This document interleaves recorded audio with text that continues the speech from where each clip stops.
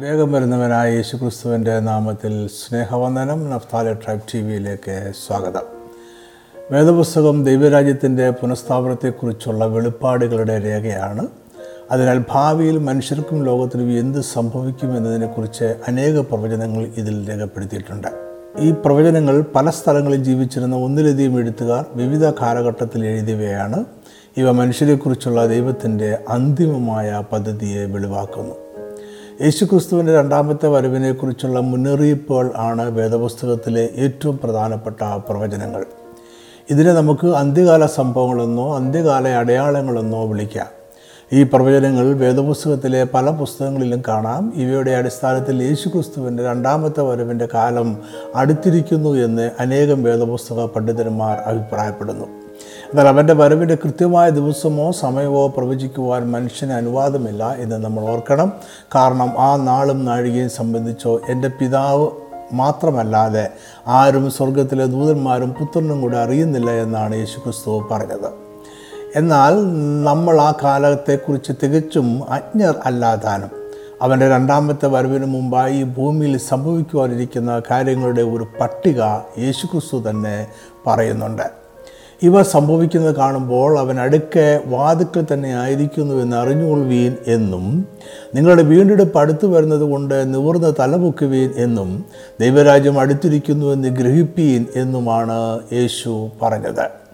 അന്ത്യകാലത്തെക്കുറിച്ചുള്ള നമ്മുടെ കർത്താവിൻ്റെ പ്രവചനങ്ങൾ മത്തായി 24:3 മുതൽ 44 വരെയും മർക്കോസ് 13:3 മുതൽ 33 വരെയും ലൂക്കോസ് 21:7 മുതൽ 36 വരെയുമുള്ള വാക്യങ്ങളിൽ രേഖപ്പെടുത്തിയിട്ടുണ്ട്. യേശു ശിഷ്യന്മാരും ഒലിവുമലയിലായിരിക്കുമ്പോഴാണ് ഈ പ്രവചനങ്ങൾ പറയുന്നത്. അവൻ ഒലിവുമലയിൽ ഇരിക്കുമ്പോൾ ശിഷ്യന്മാർ തനിച്ചു അവൻ്റെ അടുക്കൽ വന്നു. അത് എപ്പോൾ സംഭവിക്കുമെന്നും നിൻ്റെ വരവിനും ലോകാവസാനത്തിനും അടയാളം എന്ത് എന്ന് പറഞ്ഞു തരണം എന്ന് അപേക്ഷിച്ചു എന്ന് മത്തായിയും, പത്രോസും യാക്കോബും യോഹന്നാനും അന്ത്രയോസും സ്വകാര്യമായി അവനോട് അത് എപ്പോൾ സംഭവിക്കും, അതിന് എല്ലാം നിവൃത്തി വരുന്ന കാലത്തിൻ്റെ ലക്ഷണം എന്ത് എന്ന് ഞങ്ങളോട് പറഞ്ഞാലും എന്ന് ചോദിച്ചു എന്ന് മർക്കോസും രേഖപ്പെടുത്തിയിരിക്കുന്നു. അതിനാൽ ഇത് ശിഷ്യന്മാരുടെ മാത്രമായി പറഞ്ഞ ഒരു സ്വകാര്യ സംഭാഷണമായിരുന്നുവെന്ന് നമുക്ക് മനസ്സിലാക്കാം. യേശുക്രിസ്തുവും ശിഷ്യന്മാരും യെരുശലേം ദേവാലയം വിട്ട് പുറത്തേക്ക് പോകുമ്പോൾ അതിൻ്റെ മനോഹരമായ പണിയിലേക്ക് ശിഷ്യന്മാർ അവൻ്റെ ശ്രദ്ധയെ തിരിച്ചു. എന്നാൽ അവർ പ്രതീക്ഷിച്ചതിൽ നിന്നും വ്യത്യസ്തമായിട്ടാണ് യേശു പ്രതികരിച്ചത്. ഇടിഞ്ഞു പോകാതെ കല്ലിന്മേൽ കല്ലിവിടെ ശേഷിക്കുകയില്ല എന്ന് സത്യമായിട്ട് നിങ്ങളോട് പറയുന്നു എന്നായിരുന്നു യേശുവിൻ്റെ പ്രതികരണം. അതായത് യെരുശലേം ദേവാലയം പൂർണ്ണമായും തകർക്കപ്പെടുന്ന ഒരു കാലം വരുന്നു എന്ന് യേശു പ്രവചിക്കുകയാണ്. ശലോമോൻ പണികഴിപ്പിച്ച ഒന്നാമത്തെ യെരുശലേം ദേവാലയം ബാബിലോൺ സാമ്രാജ്യത്തിൻ്റെ ആക്രമണകാലത്ത് തകർക്കപ്പെട്ട ചരിത്രം ശിഷ്യന്മാർക്ക് അറിയാമായിരിക്കണം. അതിനാൽ വീണ്ടും ഒരിക്കൽ കൂടി അത് തകർക്കപ്പെടുവാനുള്ള സാധ്യത അവർക്ക് തള്ളിക്കളയുവാൻ കഴിയുകയില്ല. ഇവിടെ നിന്നും അവർ ഒലിവുമലയിലേക്ക് പോയി. അവിടെ യേശു ഇരിക്കുമ്പോഴാണ് ശിഷ്യന്മാർ അവനോട് നമ്മൾ മുകളിൽ വായിച്ച ചോദ്യങ്ങൾ ചോദിച്ചത്. അവർ യേശുവിനോട് 3 ചോദ്യങ്ങളാണ് ചോദിച്ചത്. അവരുടെ ചോദ്യങ്ങൾ ഇവയാണ്: യെരുശലേം ദേവാലയത്തിൻ്റെ തകർച്ച എപ്പോൾ സംഭവിക്കും? യേശുവിൻ്റെ രണ്ടാമത്തെ വരവ് എപ്പോൾ സംഭവിക്കും? ലോകത്തിൻ്റെ അവസാനം എപ്പോൾ സംഭവിക്കും? ഇതിന് മറുപടിയായി 3 ചോദ്യങ്ങൾക്കുമുള്ള ഉത്തരം യേശു ഒരുമിച്ച് പറയുകയാണ്. അവൻ യെരുശലേം ദേവാലയത്തിൻ്റെ തകർച്ചയുടെയും അന്ത്യകാല അടയാളങ്ങളുടെയും ഒരു പട്ടിക അവരോട് പറഞ്ഞു. യേശുക്രിസ്തു പറഞ്ഞ അടയാളങ്ങളുടെ ആദ്യ ഭാഗത്ത് തന്നെ ആരും നിങ്ങളെ തെറ്റിക്കാതിരിപ്പാൻ സൂക്ഷിച്ചുകൊള്ളുവീൻ എന്ന മുന്നറിയിപ്പുണ്ട്. ആരും നിങ്ങളെ വഞ്ചിക്കാതിരിപ്പാൻ സൂക്ഷിച്ചുകൊള്ളുവീൻ എന്നാണ് ഇംഗ്ലീഷിൽ പറയുന്നത്. അതായത് വഞ്ചനയുടെ ആത്മാവിൻ്റെ വ്യാപകമായ സാന്നിധ്യമാണ് അന്ത്യകാലത്തിൻ്റെ പ്രധാന ലക്ഷണം. അവരുടെ വഞ്ചന പ്രധാനമായും യേശുക്രിസ്തുവിൻ്റെ രണ്ടാമത്തെ വരവിനെക്കുറിച്ചുള്ളതായിരിക്കുമെന്നും അവൻ പറയുന്നു. അവൻ തുടർന്ന് പറഞ്ഞു, ഞാൻ ക്രിസ്തു എന്ന് പറഞ്ഞ് അനേകർ എൻ്റെ പേരെടുത്ത് വന്ന് പലരെയും തെറ്റിക്കും. ക്രിസ്തുവാണ് എന്ന് പറഞ്ഞുകൊണ്ട് അനേകർ വരുമെന്ന് മത്തായി പറയുമ്പോൾ മർക്കോസും ലൂക്കോസും പറയുന്നത് ഞാനാകുന്നു എന്ന് പറഞ്ഞുകൊണ്ട് അനേകർ വരുമെന്നാണ്. ഇത് രണ്ടും ഒറ്റ നോട്ടത്തിൽ ഒന്നായി തോന്നാം, എങ്കിലും അല്പം വ്യത്യാസമുണ്ട്. മശിഹ എന്ന എബ്രായ വാക്കിന് തുല്യമായ ഗ്രീക്ക് വാക്കാണ് ക്രിസ്തു. ക്രിസ്തു എന്ന് അവകാശപ്പെട്ടുകൊണ്ട് അനേകർ വരും എന്ന് പറഞ്ഞാൽ മശിഹ ആണ് എന്ന് പറഞ്ഞുകൊണ്ട് അനേകർ വരും എന്നാണ് അർത്ഥം. യഹൂദന്മാർ അവരുടെ പ്രവാസകാലം മുതൽ അവരുടെ രാജ്യം പുനഃസ്ഥാപിക്കുന്ന ഒരു മശിഹയ്ക്കായി കാത്തിരിക്കുകയാണ്. യേശുക്രിസ്തുവിന് മുമ്പേ ചില യഹൂദ റബിമാർ അവരാണ് മശിഹ എന്ന് അവകാശപ്പെടുകയുണ്ടായിട്ടുണ്ട്. അവരിൽ ചിലർക്ക് ശിഷ്യഗണങ്ങളും ഉണ്ടായിട്ടുണ്ട്. യേശുക്രിസ്തുവിന് ശേഷവും ചിലർ അവരാണ് മശിഹ എന്ന് അവകാശപ്പെട്ട് രംഗത്തെത്തിയിട്ടുണ്ട്. ചിലരെ ജനങ്ങൾ മശിഹയായി കണക്കാക്കി. എന്നാൽ അവർക്ക് ആർക്കും ഒരു നിത്യമായ യഹൂദ രാജ്യം സ്ഥാപിക്കുവാൻ കഴിഞ്ഞില്ല. ചിലർ ക്രിസ്തു ആകുന്നു എന്ന് അവകാശപ്പെട്ടുകൊണ്ട് വരും എന്ന് യേശു പറയുമ്പോൾ ഇതെല്ലാമാണ് ശിഷ്യന്മാരുടെ ഓർമ്മയിൽ എത്തുക. എന്നാൽ അന്ത്യകാലത്ത് ഞാനാകുന്നു എന്ന് പറഞ്ഞുകൊണ്ട് അനേകർ വരുമെന്ന് യേശു പറഞ്ഞപ്പോൾ അതിന് വ്യത്യസ്തമായ ഒരു അർത്ഥതലം ഉണ്ട്. നമ്മുടെ കർത്താവായ യേശു ക്രിസ്തു മരിച്ചു ഉയർത്തെഴുന്നേറ്റ് സ്വർഗാരോഹണം ചെയ്തുവെന്നും സ്വർഗത്തിലേക്ക് പോകുന്നവനായി നിങ്ങൾ കണ്ടതുപോലെ തന്നെ അവൻ വീണ്ടും വരും എന്നും ആണ് നമ്മളുടെ വിശ്വാസം. ഞാനാകുന്നു എന്ന് പറഞ്ഞുകൊണ്ട് അനേകർ അന്ത്യകാലത്ത് വരുമെന്ന് പറയുമ്പോൾ സ്വർഗാരോഹണം ചെയ്ത നമ്മുടെ കർത്താവായ യേശു വീണ്ടും വന്നിരിക്കുന്നു എന്ന് പറഞ്ഞുകൊണ്ട് അനേകർ വരും എന്നാണ് നമ്മൾ മനസ്സിലാക്കേണ്ടത്. അതായത് മത്തായി പറഞ്ഞതിനെ കൂടുതൽ വ്യക്തമാക്കുകയാണ് മർക്കോസും ലൂക്കോസും. ഇതേ കാര്യം യേശു വീണ്ടും ഇതേ സംഭാഷണത്തിൽ ആവർത്തിച്ച് പറയുന്നുണ്ട്. ഇതിനാൽ ആരും നമ്മളെ വഞ്ചിക്കാതിരിപ്പാൻ സൂക്ഷിച്ചുകൊള്ളുവീരെന്നാണ് യേശു ക്രിസ്തു നമുക്ക് നൽകുന്ന മുന്നറിയിപ്പ്. ഇതേ വാചകത്തിൽ തന്നെ ലൂക്കോസ് മറ്റൊരു കാര്യം കൂടെ ചേർക്കുന്നുണ്ട്. ഞാനാകുന്നു എന്നും സമയം അടുത്തിരിക്കുന്നു എന്നും പറഞ്ഞ് അനേകർ എൻ്റെ പേരെടുത്ത് വരും. അവരെ അനുഗമിക്കരുത്. അതായത് അവർ യേശു മടങ്ങി വന്നിരിക്കുന്നുവെന്നും അവൻ്റെ വരവിൻ്റെ സമയം അടുത്തിരിക്കുന്നുവെന്നും അവകാശപ്പെടും. അവർ യേശു ക്രിസ്തുവിൻ്റെ വരവിൻ്റെ സമയം പ്രവചിക്കുന്നവരായിരിക്കും. നമ്മൾ മുമ്പ് പറഞ്ഞ വാക്യം നമ്മളിവിടെ ഓർക്കുന്നത് നന്നായിരിക്കും. ആ നാളും നാഴികയും സംബന്ധിച്ചോ എൻ്റെ പിതാവ് മാത്രമല്ലാതെ ആരും സ്വർഗത്തിലെ ദൂതന്മാരും പുത്രനും കൂടെ അറിയുന്നില്ല എന്നാണ് യേശു ക്രിസ്തു പറഞ്ഞത്. യേശു ഇവിടെ എന്നും അവിടെ എന്നും പ്രവചിക്കുവാൻ ദൈവം ഒരു മനുഷ്യനും അനുവാദം കൊടുത്തിട്ടില്ല. അതിനാൽ നമ്മുടെ കർത്താവ് പറയുന്നു, അവരെ അനുഗമിക്കരുത്. ഈ മുന്നറിയിപ്പ് നമുക്ക് നൽകിയതിന് ശേഷം യേശു യുദ്ധങ്ങളെയും യുദ്ധശ്രുതികളെയും കുറിച്ച് പറയുന്നു. ചരിത്രത്തിൽ മുമ്പ് ഉണ്ടായിട്ടില്ലാത്ത വിധം അനേകം യുദ്ധങ്ങളും ക്ഷാമവും അന്ത്യകാലത്ത് ഉണ്ടാകും. മനുഷ്യന് നിയന്ത്രിക്കുവാൻ കഴിയാത്ത മഹാരോഗങ്ങളുടെ ഒരു കാലമായിരിക്കും അത്. ആഭ്യന്തര കലാപങ്ങളും ഭൂകമ്പവും വർദ്ധിച്ചു വരും. എന്നാൽ യുദ്ധങ്ങളുടെ മധ്യത്തിൽ സമാധാനത്തിനായുള്ള ശ്രമങ്ങളും വർദ്ധിച്ചു വരും എന്ന് അപ്പോസ്തലനായ പൗലോസ് 1 തെസ്സലോനിക്കർ 5:3 പറയുന്നു. അവർ സമാധാനമെന്നും നിർഭയമെന്നും പറയുമ്പോൾ ഗർഭിണിക്ക് പ്രസവവേദന വരും പോലെ അവർക്ക് പെട്ടെന്ന് നാശം വന്ന് ഭവിക്കും. അവർക്ക് തെറ്റി ഒഴിയാവതും അല്ല. മാനവ ചരിത്രത്തിൽ സമാധാനത്തിനായുള്ള ശ്രമങ്ങൾ ഇത്രമാത്രം നടക്കുന്ന മറ്റൊരു കാലവും ഉണ്ടായിട്ടില്ല. രാജ്യങ്ങളും മതങ്ങളും തമ്മിൽ സമാധാന കരാറുകൾ ഉണ്ടാക്കുന്നു എങ്കിലും സമാധാനം സൃഷ്ടിക്കുവാൻ കഴിയുന്നില്ല. സമാധാനം സൃഷ്ടിക്കാത്ത എന്തോ ഒന്ന് മനുഷ്യരുടെ ഇടയിൽ ഉള്ളതുപോലെ നമുക്ക് തോന്നുന്നു. അത് മനുഷ്യൻ്റെ പാപം അല്ലാതെ മറ്റൊന്നുമല്ല. അതിനുള്ള ഏക പരിഹാരം ക്രിസ്തുവാണ്. ലൂക്കോസ് 21:11 മറ്റൊരു അടയാളം കൂടി പറയുന്നുണ്ട്. ഭയങ്കര കാഴ്ചകളും ആകാശത്തിൽ മഹാലക്ഷ്യങ്ങളും ഉണ്ടാകും. മനുഷ്യന് വിശദീകരിക്കുവാൻ കഴിയാത്ത ഇത്തരം അടയാളങ്ങൾ അനേകം നിഗൂഢ സിദ്ധാന്തങ്ങൾക്ക് കാരണമാകും. ഇത് മനുഷ്യനെ തെറ്റിക്കുന്ന കഥകൾ ആയിരിക്കും. ഈ പ്രവചന നിവൃത്തി ഇന്ന് നമ്മുടെ ചുറ്റും കണ്ടുകൊണ്ടിരിക്കുകയാണ്. നിർഭാഗ്യവശാൽ ഇന്നത്തെ അന്ത്യകാല പ്രഭാഷകരും അനേകം വിശ്വാസികളും ഇത്തരം നിഗൂഢ സിദ്ധാന്തങ്ങളുടെ പ്രചാരകരായി തീർന്നിരിക്കുന്നു. തെറ്റിപ്പോകാതിരിക്കുവാൻ നമ്മൾ സൂക്ഷിച്ചു കൊള്ളണം. ഇതെല്ലാം പറഞ്ഞതിന് ശേഷം യേശു പറഞ്ഞു, എന്നാൽ അത് അവസാനമല്ല, എങ്കിലും ഇതൊക്കെയും ഈറ്റുനോവിൻ്റെ ആരംഭം അത്രേ. അർത്ഥം വ്യക്തമാണ്. ഇതിലും അധികം കഷ്ടത നിറഞ്ഞ കാലം വരുന്നു. യേശുവിൻ്റെ പ്രവചനങ്ങളിലെ രണ്ടാമത്തെ ഭാഗമാണ് നമ്മൾ മത്തായി 24:9 മുതൽ 14 വരെയും മർക്കോസ് 13:9 മുതൽ 13 വരെയും ലൂക്കോസ് 21:12 മുതൽ 19 വരെയുള്ള ഭാഗങ്ങളിൽ വായിക്കുന്നത്. മുമ്പ് പറഞ്ഞതെല്ലാം ആരംഭമത്രേ എന്ന് പറഞ്ഞതിന് ശേഷം യേശു പറഞ്ഞു, അന്ന് അവർ നിങ്ങളെ ഉപദ്രവത്തിന് ഏൽപ്പിക്കുകയും കൊല്ലുകയും ചെയ്യും. എൻ്റെ നാമം നിമിത്തം സകലജാതികളും നിങ്ങളെ പകയ്ക്കും. മർക്കോസ് രേഖപ്പെടുത്തുന്നത് ഇങ്ങനെയാണ്: അവർ നിങ്ങളെ ന്യായാധിപ സംഘങ്ങളിൽ ഏൽപ്പിക്കുകയും പള്ളികളിൽ വെച്ച് തല്ലുകയും എൻ്റെ നിമിത്തം നാടുവാഴികൾക്കും രാജാക്കന്മാർക്കും മുമ്പാകെ അവർക്ക് സാക്ഷ്യത്തിനായി നിർത്തുകയും ചെയ്യും. അവർ നിങ്ങളുടെ മേൽ കൈവച്ച് രാജാക്കന്മാരുടെയും നാടുവാഴികളുടെ മുമ്പിൽ കൊണ്ടുപോയി ഉപദ്രവിക്കുകയും പള്ളികളിലും തടവുകളിലും ഏൽപ്പിക്കുകയും ചെയ്യുമെന്ന് ലൂക്കോസ് രേഖപ്പെടുത്തുന്നു. ക്രിസ്തീയ വിശ്വാസികൾ അന്ത്യകാലത്ത് അനുഭവിക്കേണ്ടി വരുന്ന ഉപദ്രവങ്ങളാണ് ഇവിടെ പറയുന്നത്. ഈ വാക്യങ്ങളിലെല്ലാം പറയുന്ന വിശ്വാസികളെ ഉപദ്രവിക്കുന്ന അവർ ആരായിരിക്കും? ഇത് മനസ്സിലാക്കാൻ നമുക്ക് യേശു ഇതിന് മുമ്പ് പറഞ്ഞ വാക്യങ്ങൾ നോക്കേണ്ടിയിരിക്കുന്നു. യേശു ക്രിസ്തു ഈ പ്രവചനങ്ങൾ ആരംഭിക്കുന്നത് വഞ്ചനയുമായി എത്തുന്ന ഒരു കൂട്ടം മനുഷ്യരെ കുറിച്ച് പറഞ്ഞുകൊണ്ടാണ്. ഇവർ ഞാനാകുന്നു എന്ന് പറഞ്ഞുകൊണ്ട് വരുമെന്നാണ് യേശു പറഞ്ഞത്. അതായത് സ്വർഗാരോഹണം ചെയ്ത നമ്മുടെ കർത്താവായ യേശു വീണ്ടും വന്നിരിക്കുന്നു എന്ന് പറഞ്ഞുകൊണ്ട് അനേകർ വരും. ഇവരെക്കുറിച്ചല്ലാതെ മറ്റാരെയും കുറിച്ച് യേശു ഈ പ്രവചന ഭാഗത്ത് പരാമർശിക്കുന്നില്ല. അതിനാൽ അന്ത്യകാലത്ത് വിശ്വാസികളെ ഉപദ്രവിക്കുന്ന അവർ ക്രൈസ്തവ സഭയ്ക്കുള്ളിൽ തന്നെയുള്ള വഞ്ചനയുമായി ജീവിക്കുന്ന കപടവിശ്വാസികളും നേതൃത്വവുമായിരിക്കുമെന്ന് ശരിയായി അനുമാനിക്കാം. സത്യസന്ധരായ ക്രിസ്തീയ വിശ്വാസികളെ ഉപദ്രവിക്കുന്ന സഭകളും ക്രൈസ്തവരും മത നേതാക്കന്മാരും അന്ത്യകാലത്ത് ഉയർന്നു വരും. ആത്മീയരും നിർദോഷികളുമായിരുന്ന ആയിരക്കണക്കിന് ക്രൈസ്തവ വിശ്വാസികളെ ക്രൂരമായി കൊന്നൊടുക്കിയ അനേക സംഭവങ്ങൾ ക്രിസ്തീയ സഭയുടെ ചരിത്രത്തിൽ ഉണ്ട്. വ്യാജ വിചാരണയിലൂടെ മതവിരോധികൾ, ദുരുപദേശകർ എന്നിങ്ങനെ വ്യാജമായി കുറ്റമാരോപിച്ച് ആയിരങ്ങളെ കൊന്നുകളഞ്ഞ പാരമ്പര്യമാണ് ഇന്നത്തെ പല ക്രൈസ്തവ സഭകൾക്കും ഉള്ളത്. ഇതിൽ കത്തോലിക്കരും പ്രൊട്ടസ്റ്റന്റുകാരും ഇരകളായും കുറ്റവാളികളായും ഉണ്ട്.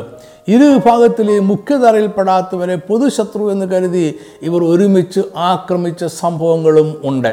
ക്രൈസ്തവ സഭ ക്രിസ്തീയ വിശ്വാസികളോട് കാണിച്ച ക്രൂരതയെപ്പോലെ മറ്റാരും ഇന്നേ വരെ ഒരു മതവിശ്വാസികളോടും ചെയ്തിട്ടുണ്ടാകിയില്ല.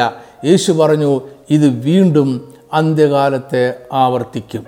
തുടർന്നുള്ള വാക്യങ്ങളിൽ യേശു ക്രിസ്തു വീണ്ടും കള്ളപ്രവാചകന്മാരെ കുറിച്ച് പറയുന്നു. യുദ്ധങ്ങളെക്കുറിച്ചും മഹാമാരികളെക്കുറിച്ചും ഒരിക്കൽ മാത്രമേ ഈ പ്രവചനത്തിൽ യേശു പറയുന്നുള്ളൂ. എന്നാൽ കള്ളപ്രവാചകന്മാരെക്കുറിച്ചും വഞ്ചനയുമായി വന്ന് നമ്മളെ തെറ്റിക്കുന്നവരെക്കുറിച്ചും യേശു ആവർത്തിച്ചു പറയുന്നു. ഇവരെ നമ്മൾ ഏറെ ശ്രദ്ധിക്കണമെന്നും അനേകരെ അവർ തെറ്റിച്ചു കളയുമെന്നും നമ്മളെ ഓർമ്മിപ്പിക്കുന്നു. അക്കാലത്ത് അധർമ്മം പെരുകുകയും അനേകരുടെ സ്നേഹം തണുത്തു പോവുകയും ചെയ്യും. ഇതെല്ലാം അന്ത്യകാല ലക്ഷണങ്ങളാണ്. എങ്കിലും കാലത്തിൻ്റെ അവസാനം കുറിക്കുന്ന ഒരു സംഭവം യേശു പ്രത്യേകം പറയുന്നുണ്ട്. രാജ്യത്തിൻ്റെ ഈ സുവിശേഷം സകല ജാതികൾക്കും സാക്ഷ്യമായി ഭൂലോകത്തിലൊക്കെയും പ്രസംഗിക്കപ്പെടും. അപ്പോൾ അവസാനം വരും. ഒപ്പം യേശുക്രിസ്തു ഒരു ആശ്വാസവചനം കൂടി പറയുന്നുണ്ട്. എന്നാൽ അവസാനത്തോളം സഹിച്ചു നിൽക്കുന്നവൻ രക്ഷിക്കപ്പെടും. യേശുവും ശിഷ്യന്മാരും യെരുശലേം ദേവാലയം വിട്ടുപോകുമ്പോഴാണ് അതിൻ്റെ തകർച്ചയെക്കുറിച്ച് യേശു ആദ്യം പറഞ്ഞത്. പിന്നീട് ഒലിവമലയിൽ ഇരിക്കുമ്പോൾ ശിഷ്യന്മാർ ചോദിച്ച 3 ചോദ്യങ്ങളിൽ ഒന്ന് യെരുശലേം ദേവാലയത്തിൻ്റെ തകർച്ച എപ്പോൾ സംഭവിക്കുമെന്നായിരുന്നു. അതിനുള്ള മറുപടിയാണ് യേശു തുടർന്ന് പറയുന്നത്.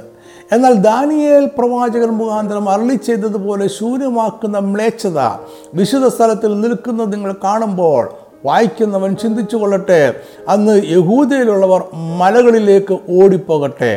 എന്താണ് യേശു ഉദ്ദേശിച്ച ദാനിയേൽ പ്രവാചകൻ പറഞ്ഞ ശൂന്യമാക്കുന്ന മ്ലേച്ഛത? ദാനിയേൽ പ്രവചനം 12-ാം അധ്യായം 11-ാം വാക്യത്തിൽ നമ്മൾ വായിക്കുന്നത് ഇങ്ങനെയാണ്: നിരന്തര ഹോമയാഗം നിർത്തലാക്കുകയും ശൂന്യമാക്കുന്ന മ്ലേച്ഛബിംബത്തെ പ്രതിഷ്ഠിക്കുകയും ചെയ്യുന്ന കാലം മുതൽ 1290 ദിവസം ചെല്ലും.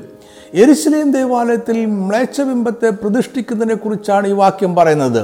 ഈ പ്രവചനത്തിന് ഒന്നിലധികം നിവൃത്തിയുണ്ട് എന്ന് വേദപണ്ഡിതന്മാർ അഭിപ്രായപ്പെടുന്നു. ഇത് ഒരിക്കൽ യേശുക്രിസ്തുവിന് മുമ്പും വീണ്ടും യേശുക്രിസ്തുവിന് ശേഷവും നിവൃത്തിയായി. ഇനി ഇത് ഭാവിയിൽ അന്ത്യകാലത്ത് ഒരിക്കൽ കൂടി നിവൃത്തിയാകും എന്ന് കരുതപ്പെടുന്നു. യേശുക്രിസ്തുവിൻ്റെ വീണ്ടും വരവുമായി ഈ പ്രവചനത്തിന് വളരെ ബന്ധമുണ്ട്. മ്ലേച്ഛത എന്ന വാക്കിന് മലയാളത്തിൽ വിശദീകരണം ആവശ്യമില്ല. അത് മനുഷ്യർക്കല്ല, ദൈവത്തിന് മ്ലേച്ഛമായ കാര്യമായിരിക്കും. ഈ വാക്ക് പഴയ നിയമത്തിൽ 100-ലധികം പ്രാവശ്യം കാണപ്പെടുന്നു. പുതിയ നിയമത്തിലും ഈ വാക്ക് ഉപയോഗിച്ചിട്ടുണ്ട്. വേദപുസ്തകത്തിൽ മ്ലേച്ഛത എന്ന വാക്ക് വിഗ്രഹ ആരാധനയുമായും അങ്ങനെയുള്ള ഉടമ്പടി ലംഘനവുമായും ബന്ധപ്പെട്ടാണ് കൂടുതൽ ഇടങ്ങളിലും ഉപയോഗിച്ചിരിക്കുന്നത്. പഴയ നിയമത്തിലെ ചരിത്ര പുസ്തകങ്ങളിൽ വിഗ്രഹ ആരാധനയെക്കുറിച്ചും ശിശുബലിയെക്കുറിച്ചും പറയുന്ന ഇടങ്ങളിൽ മ്ലേച്ഛത എന്ന വാക്ക് ഉപയോഗിച്ചിരിക്കുന്നു. പ്രവചന പുസ്തകങ്ങളിലും മ്ലേച്ഛത വിഗ്രഹ ആരാധനയെ സൂചിപ്പിക്കുന്നു.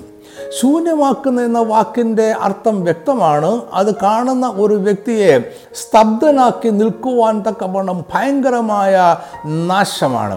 യേശുക്രിസ്തു പറയുന്നു, ഇതുപോലെയുള്ളൊരു സംഭവം യെരുശലേം ദേവാലയത്തിൽ സംഭവിക്കുവാൻ പോകുന്നു.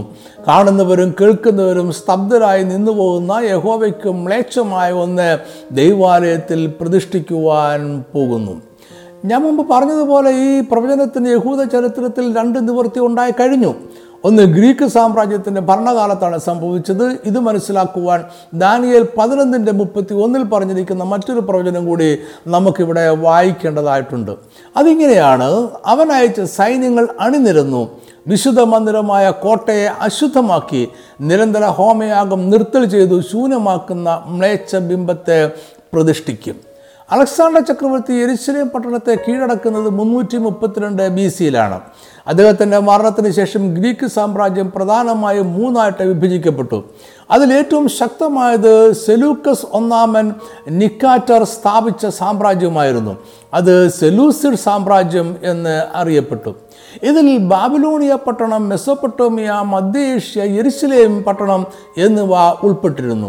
ഇവയുടെ ആദ്യ നാളുകളിൽ യഹൂദന്മാർക്ക് അവിടെ മതവിശ്വാസപ്രകാരം ജീവിക്കുവാൻ സ്വാതന്ത്ര്യമുണ്ടായിരുന്നു.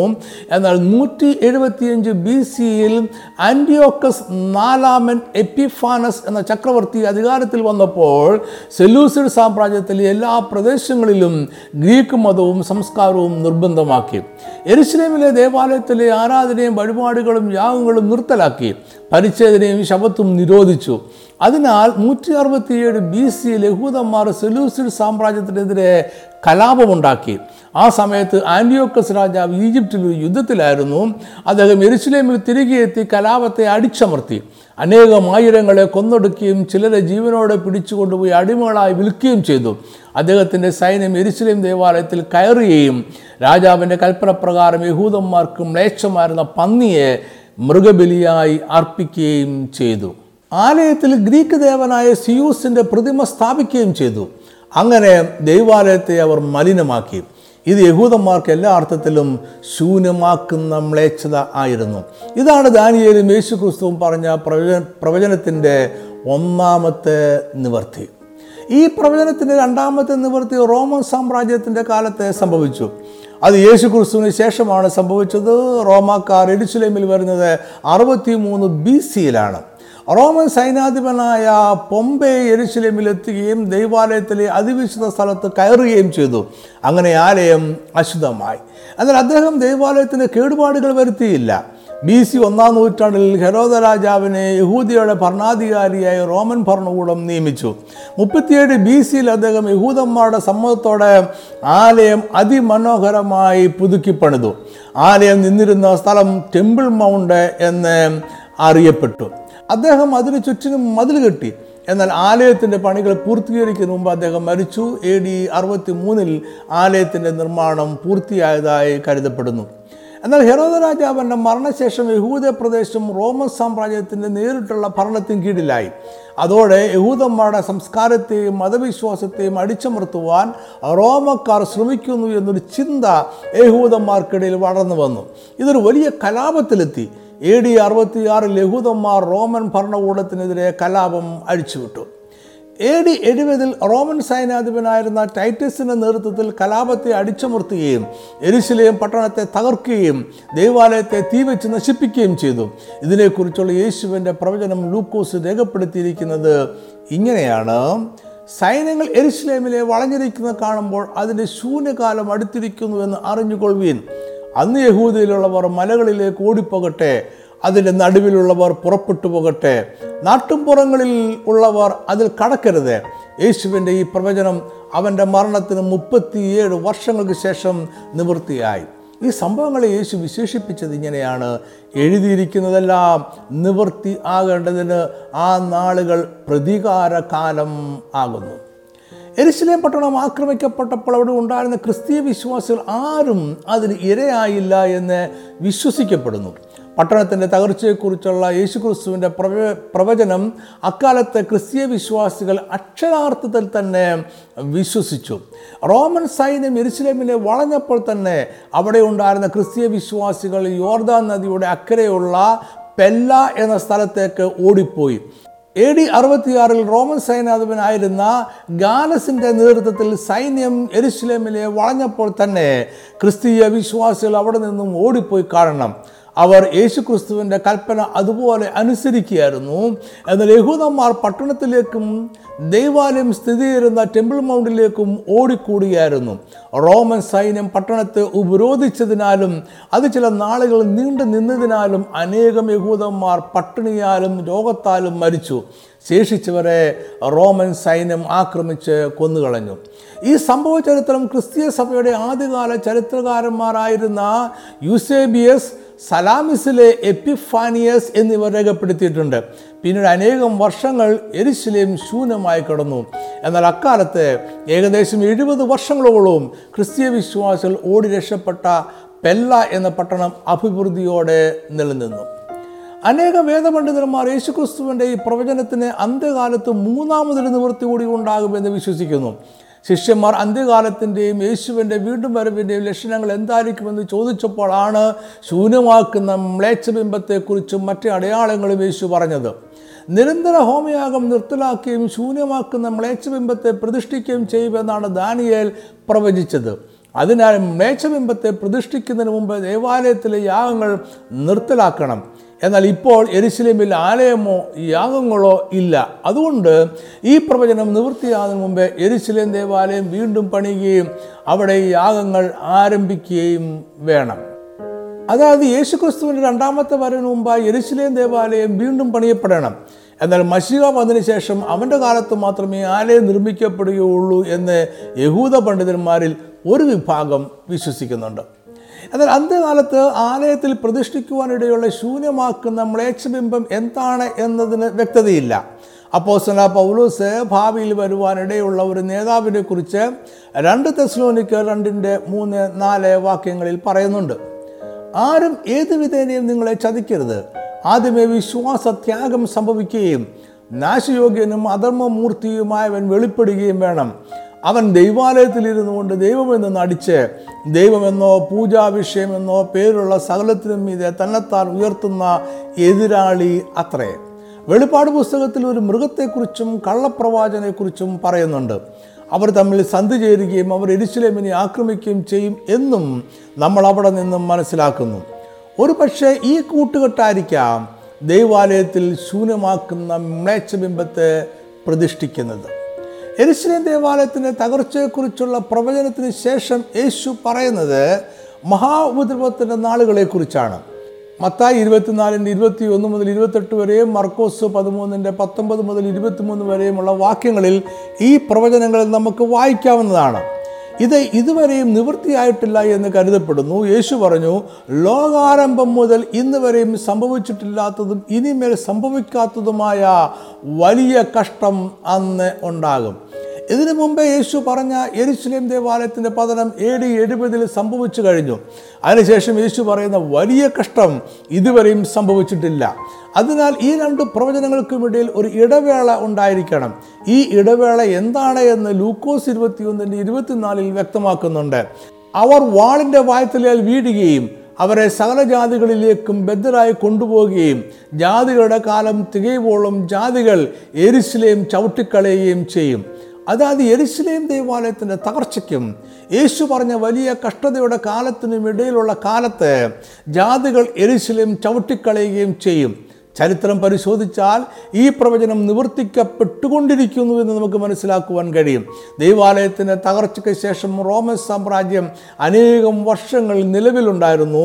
അവരുടെ തകർച്ചയ്ക്ക് ശേഷം മുസ്ലിം സാമ്രാജ്യമായിരുന്ന ഒട്ടോമൻ സാമ്രാജ്യം യെരുശലേമിനെ കീഴടക്കി.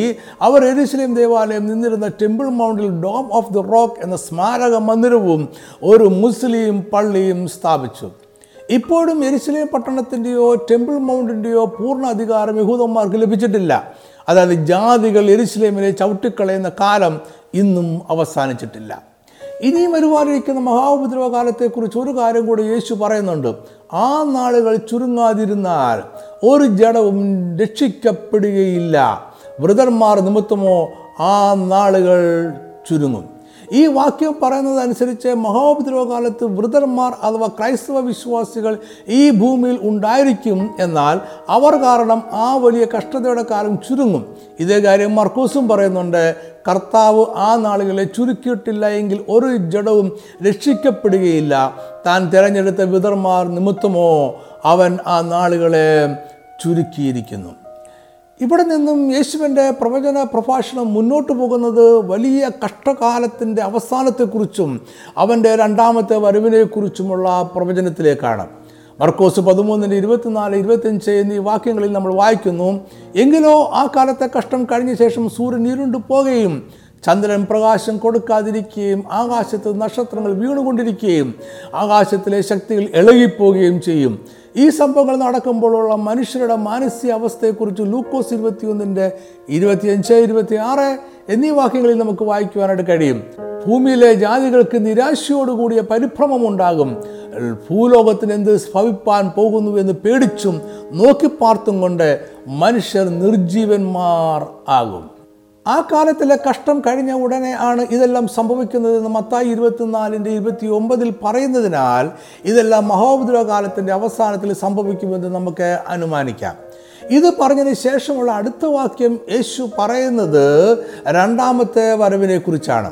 മത്തായി എഴുതിയ സുവിശേഷത്തിൽ യേശുവിൻ്റെ വരവിനെ കുറിച്ച് പറയുന്നതിന് മുമ്പായി വീണ്ടും കള്ളപ്രവാചകന്മാരെ കുറിച്ച് പറയുന്നുണ്ട്. ഇത് വെറും ഒരു ആവർത്തനമല്ല.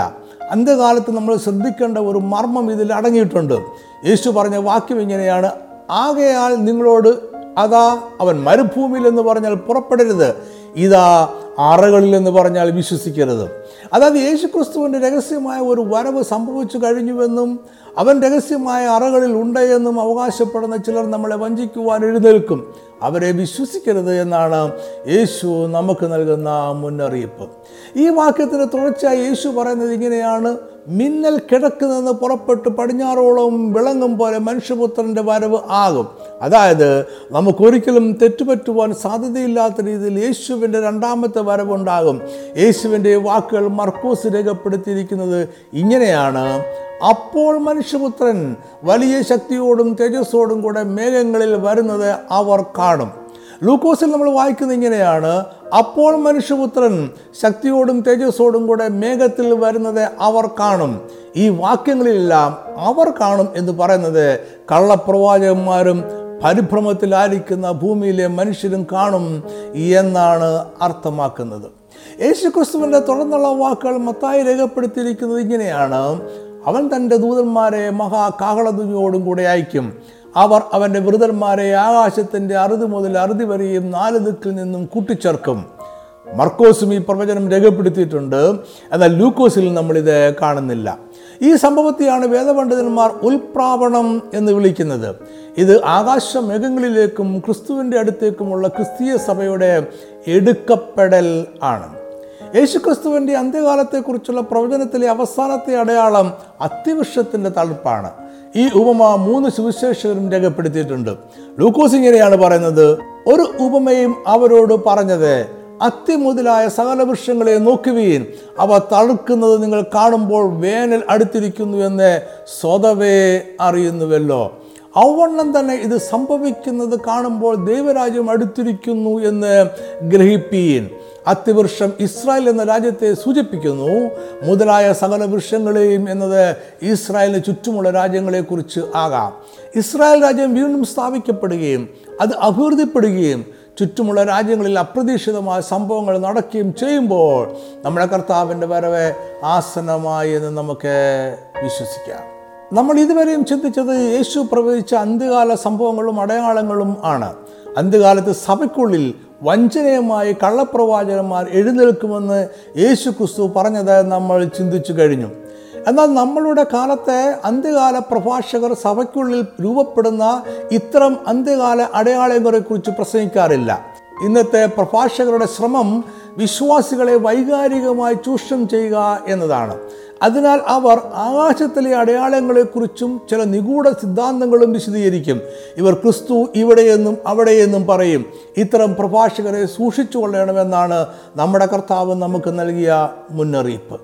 ഇത് അന്ത്യകാലമായോ എന്ന് തിരിച്ചറിയുവാൻ ആവശ്യമായ അടയാളങ്ങൾ നമ്മുടെ കർത്താവ് പറഞ്ഞു തന്നിട്ടുണ്ട്. അതിലേറ്റവും പ്രധാനപ്പെട്ടവയും യേശുക്രിസ്തു ആവർത്തിച്ചു പറഞ്ഞതും സഭയ്ക്ക് ഉള്ളിലെ അടയാളങ്ങളാണ്. അതിനാൽ ഇതിനെക്കുറിച്ച് അല്പമായി ചിന്തിച്ചുകൊണ്ട് നമുക്ക് ഈ പഠനം അവസാനിപ്പിക്കാം. 2 തിമോഥെയോസ് 3-ാം അധ്യായത്തിൽ അപ്പോസ്തലനായ പൗലോസ് യേശുക്രിസ്തു പറഞ്ഞ കാര്യങ്ങൾ വീണ്ടും വ്യക്തമായി പറയുന്നുണ്ട്. ഈ അധ്യായം വായിക്കുമ്പോൾ തുടക്കത്തിൽ അത് സഭയ്ക്ക് പുറത്തുള്ളവരെ കുറിച്ചാണ് എന്ന് നമുക്ക് തോന്നാമെങ്കിലും 5-ാം വാക്യം വായിക്കുമ്പോൾ പൗലോസ് പറയുന്നത് സഭയെക്കുറിച്ചാണ് എന്ന് നമുക്ക് മനസ്സിലാകും. ലേഖനം പൗലോസിൻ്റെ വിശ്വസ്തനായ ശിഷ്യനും എഫെസോസിലെ ആദ്യത്തെ ബിഷപ്പുമായിരുന്ന തിമോഥെയോസിനാണ് തൻ്റെ ജീവിതാന്ത്യത്തിൽ റോമൻ കാരാഗൃഹത്തിലായിരിക്കുമ്പോൾ പൗലോസ് എഴുതുന്നത്. 3-ാം അധ്യായം 1 മുതൽ 8 വരെയുള്ള വാക്യങ്ങളിൽ അന്ത്യകാലത്ത് സഭയ്ക്ക് ഉണ്ടാകുവാൻ പോകുന്ന വിശ്വാസ ത്യാഗത്തെക്കുറിച്ചാണ് പൗലോസ് പറയുന്നത്. അന്ത്യകാലത്ത് ദുർഘട സമയങ്ങൾ വരുമെന്നറിയുക എന്ന് പറഞ്ഞുകൊണ്ടാണ് ഈ അധ്യായം തുടങ്ങുന്നത്. എന്താണ് ദുർഘട സമയങ്ങൾ എന്നതുകൊണ്ട് പൗലോസ് ഉദ്ദേശിച്ചത്? ദുർഘടം എന്നതിൻ്റെ ഗ്രീക്ക് പദം കലിപ്പോസ് എന്ന വാക്കാണ്. ഈ വാക്കിൻ്റെ അർത്ഥം കോപാകുലനായ, ക്രൂതനായ, നിഷ്ഠൂരമായ എന്നൊക്കെയാണ്. ഈ വാക്ക് നമ്മൾ മറ്റൊരിടത്ത് കാണുന്നത് മത്തായി 8:28 ഈ വാക്യം ഇങ്ങനെയാണ്: അവൻ അക്കരെ ഗദരേരുടെ ദേശത്ത് എത്തിയാറെ 2 ഭൂതഗ്രസ്തർ ശവക്കല്ലറുകളിൽ നിന്ന് പുറപ്പെട്ട് അവന് എതിരെ വന്നു. അവർ അത്യുഗ്രന്മാർ ആയിരുന്നതുകൊണ്ട് ആർക്കും ആ വഴി നടന്നുകൂടാഞ്ഞു. ഇവിടെ അത്യുഗ്രന്മാർ എന്ന് പറയുവാനാണ് കലിപ്പോസ് എന്ന വാക്ക് ഉപയോഗിച്ചിരിക്കുന്നത്. ഇവരാകട്ടെ ഭൂതഗ്രസ്തരായതുകൊണ്ട് അത്യുഗ്രന്മാരായിരുന്നു. ആർക്കും അവരെ നിയന്ത്രിക്കുവാൻ കഴിഞ്ഞില്ല. ദുർഘട സമയങ്ങൾ എന്നതിലെ സമയങ്ങൾ ഒരു കാലഘട്ടത്തെയാണ് സൂചിപ്പിക്കുന്നത്. ഇത് രണ്ടും കൂടി ചേർത്ത് വായിച്ചാൽ പൗലോസ് പറയുന്നത് അന്ത്യകാലത്ത് സഭയ്ക്കുള്ളിൽ ഭൂതാത്മാവിനാൽ നിയന്ത്രിക്കപ്പെടുന്ന, ആർക്കും നിയന്ത്രിക്കുവാൻ കഴിയാത്ത അത്യുഗ്രന്മാരായ വിശ്വാസികളും നേതൃത്വവും ഉണ്ടാകും. ഇത് നമ്മൾ ഇന്ന് കണ്ടുകൊണ്ടിരിക്കുകയാണ്. തുടർന്നുള്ള വാക്യങ്ങളിൽ സഭയ്ക്കുള്ളിൽ കാണുവാൻ സാധ്യതയുള്ള 19 അന്ത്യകാല അടയാളങ്ങളാണ് പൗലോസ് എണ്ണി പറയുന്നത്. എല്ലാം വിശദീകരിക്കുവാൻ സമയമെടുക്കുന്നില്ല. ഈ വേദഭാഗം വായിക്കുവാൻ മാത്രം ഞാൻ ആഗ്രഹിക്കുന്നു. 2 തിമോഥെയോസ് 3:2 മുതൽ 5 വരെയുള്ള വാക്യങ്ങൾ: മനുഷ്യർ സ്വസ്നേഹികളും ദ്രവ്യാഗ്രഹികളും, വമ്പ് പറയുന്നവരും, അഹങ്കാരികളും, ദൂഷകന്മാരും, അമ്മയപ്പന്മാരെ അനുസരിക്കാത്തവരും, നന്ദി കെട്ടവരും, അശുദ്ധരും, വാത്സല്യമില്ലാത്തവരും, ഇണങ്ങാത്തവരും, ഏഷണിക്കാരും, അജിതേന്ദ്രിയന്മാരും, ഉഗ്രന്മാരും, സൽഗുണദേശികളും, ദ്രോഹികളും, ദാഷ്ട്യക്കാരും, നിഗളികളുമായി, ദൈവപ്രിയമില്ലാതെ ഭോഗപ്രിയരായി ഭക്തിയുടെ വേഷം ധരിച്ച് അതിൻ്റെ ശക്തി ത്യജിക്കുന്നവരും ആയിരിക്കും. അങ്ങനെയുള്ളവരെ വിട്ട് ഒഴിയുക. കഴിഞ്ഞകാല ചരിത്രത്തിൽ സഭയെ അനേക പ്രാവശ്യം ശത്രുക്കൾ ഉപദ്രവിച്ചിട്ടുണ്ട്. സഭയ്ക്കുള്ളിൽ വ്യത്യസ്തങ്ങളായ അഭിപ്രായമുള്ളവർ ഉണ്ടായിട്ടുണ്ട്. എന്നാൽ അന്ത്യകാലത്തെ സഭയ്ക്ക് നേരിടേണ്ടി വരിക സഭയ്ക്കുള്ളിലെ കപടഭക്തിക്കാരായ വിശ്വാസികളെ ആയിരിക്കും. ഇവർ ഭക്തിയുടെ വേഷം ധരിച്ച് അതിൻ്റെ ശക്തി ത്യജിക്കുന്നവരും ആയിരിക്കും. വിശുദ്ധിയുടെ ബാഹ്യമായ എല്ലാ ലക്ഷണങ്ങളും ഇവർക്കുണ്ടായിരിക്കുമെങ്കിലും ക്രിസ്തുവിൻ്റെ മനസ്സുള്ളവർ ആയിരിക്കുകയില്ല. ഇവർക്ക് വീണ്ടും ജന്മം പ്രാപിച്ച ജീവിതം ഉണ്ടായിരിക്കുകയില്ല.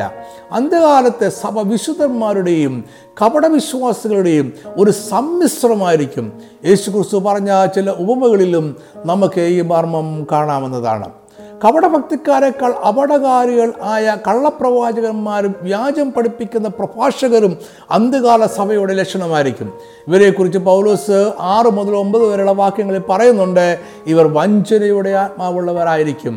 അതിനാൽ പൗലോസ് തിമോഥെയോസിനെ ഉപദേശിക്കുന്നു, അങ്ങനെയുള്ളവരെ വിട്ട് ഒഴിയുക.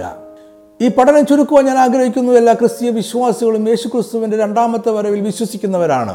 എന്നാൽ അത് എപ്പോൾ സംഭവിക്കുമെന്നതിനെക്കുറിച്ചും എങ്ങനെ സംഭവിക്കുമെന്നതിനെക്കുറിച്ചും വ്യത്യസ്തങ്ങളായ അഭിപ്രായങ്ങൾ ഉള്ളവരുണ്ട്. അതിനാൽ അന്ത്യകാലഘട്ടത്തെക്കുറിച്ച് യേശു അരുളിച്ചെയ്ത പ്രവചനങ്ങളാണ് ഏറ്റവും വിശ്വസനീയം. യേശു പറഞ്ഞ കാര്യങ്ങൾ പഠിച്ചാൽ നമ്മളിപ്പോൾ ജീവിക്കുന്ന അന്ത്യകാലഘട്ടത്തിലാണ് എന്നും നമ്മുടെ കർത്താവിൻ്റെ വരവ് ഏറ്റവും ആസന്നമായിരിക്കുന്നു എന്നും നമുക്ക് ഗ്രഹിക്കുവാനായിട്ട് കഴിയും.